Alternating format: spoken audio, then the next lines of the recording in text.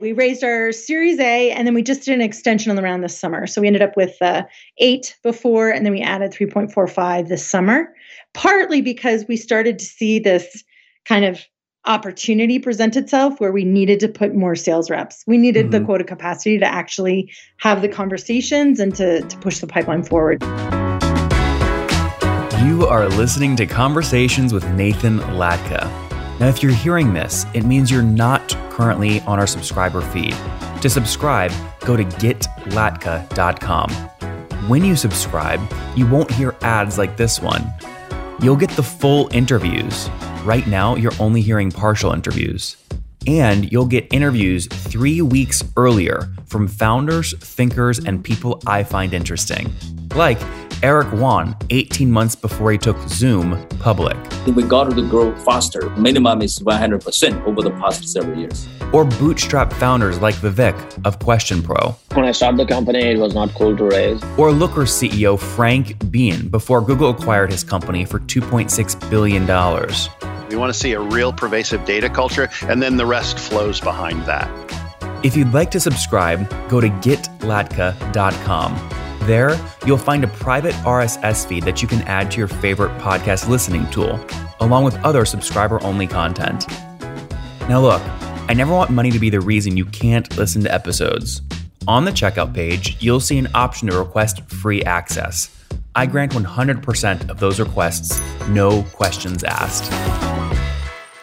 Hello, everyone. My guest today is Jen Grant. She has a passion for building companies from the ground up and taking multiple companies to $1 billion valuation plus. She's been involved with companies such as Google and Box. She led the Google Apps, EDU, Gmail, and Book Search marketing teams, and she received Google's most prestigious award for her marketing leadership. Jen, you ready to take us to the top?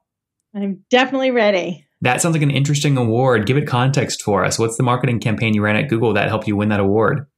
Got it. So it's what's funny is it'll all seem very ancient time to most people. It was when we took Gmail out of beta.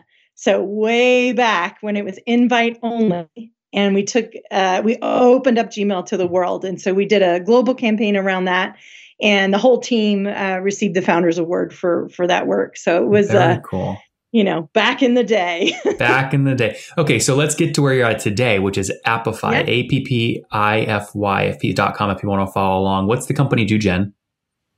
So basically, if you remember when you built a website and you actually had people to code it, and then along came Squarespace and Wix, and it became super easy. Well, that's what we're doing with business apps. So it used to be you'd have to hire all sorts of developers. Now you can very easily create a business app for whatever business process you want to make more efficient. Okay, interesting. So, one of my friends we're close with, Andrew Gazdecki, built businessapps.com and sold it last year. Are you sort of in the same space, the buildfire.com sort of space? A little bit, although we are a no-code platform, so there's less work required. The idea is that you can work with someone who is the actual person who's out there, who needs a mobile app for something, who can then build the app that makes them more efficient instead of trying to translate all the requirements through a developer and through the code and building it from scratch in that way. Fair enough. When did you launch the company? So the company was launched in 2017, and I actually joined in February. I met Hari, the founder, last summer, and it was right after. So I was the CMO at Looker. We sold Looker to Google, and that was a big transition for me. And then that's when I met Hari, who's the founder of Appify. And we're thankful. We're thankful for Frank for coming on. He came on about 6 months prior. It was a really good up. And I even asked him. I said, "Are you in?" You see his face when I said, "Are you in acquisition talks right now?" He said with a straight face, "We love what we're building. No, we're gonna keep pushing forward." Right. I'm like, this guy's about to sell for a lot of money. I don't know to who, but he's about to. All right. CMO at Looker. So that is a brand, by the way. Obviously, you don't know Looker, massive multi-billion-dollar acquisition. You were the CMO there. So you joined Appify in February 2020. You could have done anything Jen, if you have this kind of background. What do you see in Appify that gets you so excited? There are 3 reasons I joined. The first was my relationship with the founder. So it's so critical to me to work with a great executive team. And Hari was the co-founder of ServiceMax, brought that company sold it to GE for $1 billion. So we have this really great set of experiences that work really well together. So that was probably the number one reason. But I also saw in Appify a number of customers that are actively using the product and actively championing. They're very excited to tell other people about it. That's another signal that I've seen multiple times in my career. And then the third is I love platform products. So even though we are focused on a go-to-market where we want to sell to a pain point, which right now we're selling to, mobile workforce, so field sales and field service and people who are out there on customer sites, the platform Appify can actually solve any mobile app issue or any even desktop app issue that you want to make an app out of. So I love that platform product strategy. With COVID, why is that still your go-to-market? Field sales, field services on customer sites, that's just not happening right now. Well, and that's the thing. It actually is. So when you take field service into consideration, you start to think about all of the things that the machinery that has to keep running. So there are still medical equipment that needs to continue to run. There's still, all of the construction needs to still have cranes. They need to still have the tools. So really a good portion of our customer base is in that essential worker space, and the efficiency of them being able to get in and out of a job quickly becomes even more important because they don't want to be kind of hanging out on a job site. They want to get in, fix the things they need to fix, and then get out. Yep. Interesting. Okay. So you joined, call it 3-4 years sort of after official launch. You're now running the company as CEO, correct? Yes. You're excited by what you saw. Is Hari still on the team? He is. Yeah, he is the CTO now, and he's running product and engineering, and I'm building the go-to-market team. I love that. What's the team size today? How many folks total? So we've got about 45 folks on the team. We have a big engineering team in Bangalore, and then we have a smaller go-to-market team in the US. How many engineers total? I think we got about 28 engineers. Oh, wow. Okay. So it's a nice sized team. And we're sort of at that point of hiring more sales, hiring more marketing, that side of the building process. That's what I wanted to dig into. And maybe I'll start with this question. What's the average customer paying you guys per month, like ARPU right now? Yeah. So our average selling price for enterprises is in the 12K range, 12K ARR. Yep. But we do have a lot of SMBs that are in the 1,500, 3,000K range. So we have kind of a spread of size of company, which is similar to what I saw at Looker, similar to what I saw at Box. It's sort of that typical start small, but then grow into these larger companies. It's an unfair question because you're clearly tracking cohorts and you have very different motions for each of these cohorts. But if I did force you into an average, it sounds like it'd be something like $200 or $300 a month if you took your full customer base, total revenue divided. Yeah, that's probably fair. Yeah. Obviously we're pushing, but I'd say we're probably average around 5K a year. Yep. So that gets you to about that. Yep, $400, $500 a month. Okay, so the reason I asked that is because you mentioned salespeople. Obviously, you can't put touch on a low ARPU account. The economics don't work unless you do super high volume. You're going to start, it sounds like, introduce touch to these $12,000, $24,000 ACV sorts of accounts. Walk me through how you set quota for your first couple sales hires. Got it. Yeah, we started in the beginning. So we just started selling last year, Q4 of 2019. And so a lot of the initial quota that we set was at the team level, largely because we didn't know what our conversion rates would be, what it's going to look like. It was just get out there, team, sell it. Now we're starting to put together more structured sales compensation strategies. And we're now looking at, okay, is the inside team going to sell at the, SMB or mid-market level, or are they, or do we want to push them into the enterprise? So we don't really have that kind of big enterprise comp. So we're still at the 50, 60K, we're still at the small range for our sales compensation. What do you anticipate? I mean, one of the ratios you want to get right early on building a sales team is the ratio of full on target earnings relative to the quota target. Are you optimizing for sort of the 4 or 5x multiple there? Yeah. So what we're really looking for right now is, and again, we're at that early stage. We don't know all of the numbers. We were looking for that repeatable motion. So is this what an inside sales reps will continue to do every month? So we don't quite know, but what we want to optimize for is how do we make them neutral so that we can say, okay, now we're at the neutral point. Now we can start adjusting and saying, okay, let's raise the quota. Let's figure out what are the other sort of levers we need to pull in order to make each of our sales reps more than just neutral to the business. How many quota carrying folks on the team today? So we have 4 now, plus the leaders. So we have 3 inside sales reps, plus we just hired what we're calling a strategic account executive, because our land and expand model really does require, we're landing very small. So, okay, we need someone who's kind of a little bit more of a heavy hitter to get in there and make the relationships and that longer term upsell of some of these bigger customers we have. So guys, up until April of this year, I used to pay a full-time designer $3,000 per month to handle things like blog images, podcast logos, slide decks, and things of that nature. And then a guy named Russ Perry came on the show. You guys might remember it. His company's called Design Pickle, and it shocked me when he told me he's basically bootstrapped to $18 million in revenue, serving 3,000 customers. What it is they set up a Slack channel for you full of designers. You post design projects, and boom, you get results. They do the designs for you. In fact, it is also way cheaper than having someone full-time. I now happily pay for the past 3 months for Design Pickle. I pay $1,000 per month, and they're so quick turning all my keynotes around, blog posts, featured images, logos, you name it, they do it very quickly.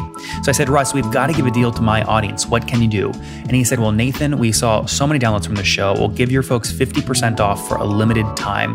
That's $200 in savings. But again, the offer does expire. So if you want to try to get basically a full-time designer, but for just $200 per month, go to nathanlatka.com/design pickle right now.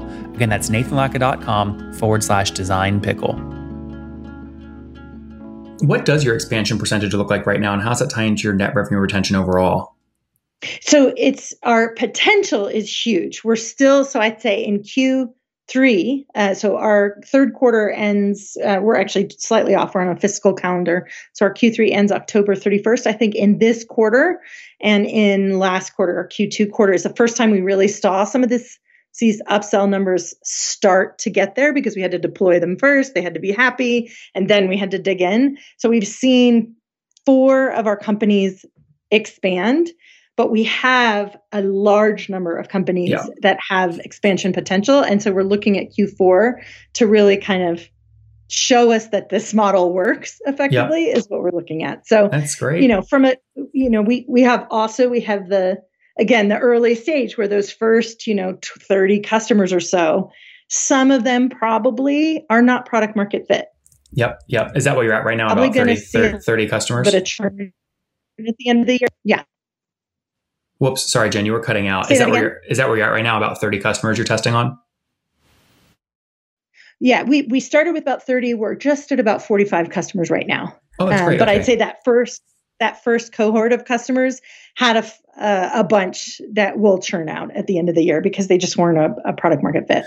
Yeah, so you're getting in here You're getting in here though fairly early. Then I mean, this means you guys are doing something like what, $10,000-$15,000 in monthly recurring revenue. Mm-hmm. Yeah. You must see. So how are they? 45 people on the team. You must have raised a bunch of money.